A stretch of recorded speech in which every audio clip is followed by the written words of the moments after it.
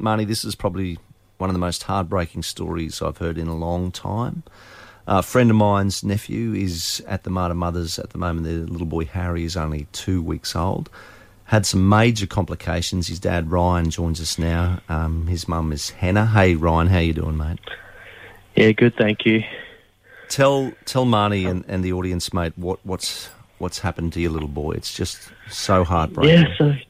Just new little boy being born. I guess it all started a long time ago with we first found out that it was going to be a girl, funny enough, and after that she had another scan for a low-lying placenta, which turned out that it was actually a boy, and that was our first kind of weird shock, being in shock. We had all our baby parties. But then it came to the day of Harry being born, and he's come out and has had severe lower abnormalities.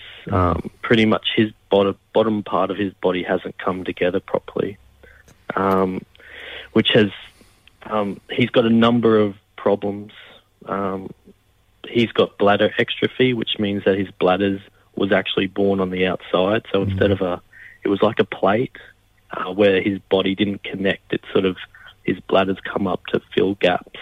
And then with that comes an epispadias, which is an extremely rare sort of defect where his urethra and urine parts haven't connected. There's no penis, which is why they thought he was a girl a long time ago. But also the troubles in there is that because of this, there's muscles and there's things missing, and we had our first surgery only like 2 or 3 days old, and the awesome surgeons have been able to put that bladder back inside him, rearrange his body parts, like moving belly buttons and the anal holes in different spots, and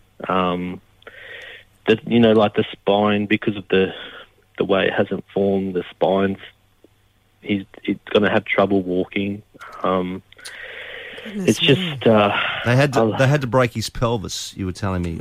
Yes. So our first surgery, the first thing they did was break his pelvis, move it back into position, then put in the bladder and move muscles around so that could sort of be held in place. But still, we've got many surgeries coming up where they, being such a rare thing, they are kind of taken as we come, and not really knowing exactly everything that's going to happen because of how rare it is and what's missing or where things go. Look out! Yeah, it's an awful situation, Marnie. Yeah, oh gosh, you welcome this beautiful life into the world, and then you've got all of this ahead of you, which there's so many questions you don't know. Ryan and his family need help, Marnie. Yes, you've got a GoFundMe page started, Ryan. Yeah. What is the details, mate? Help little Harry Nilsson recover. Yeah. Help little Harry Nilsson recover. Okay. Yeah.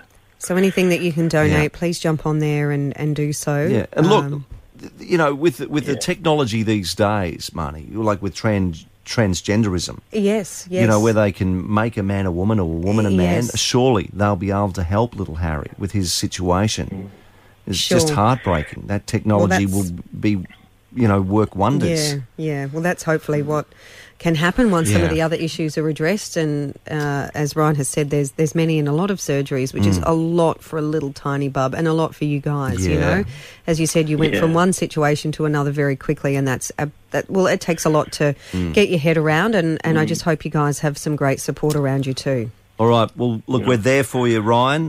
We'll leave it there, mate. We'll send that GoFundMe page out to as many people as we can. So thanks for sharing the story, mate. Take care of yourselves, yes.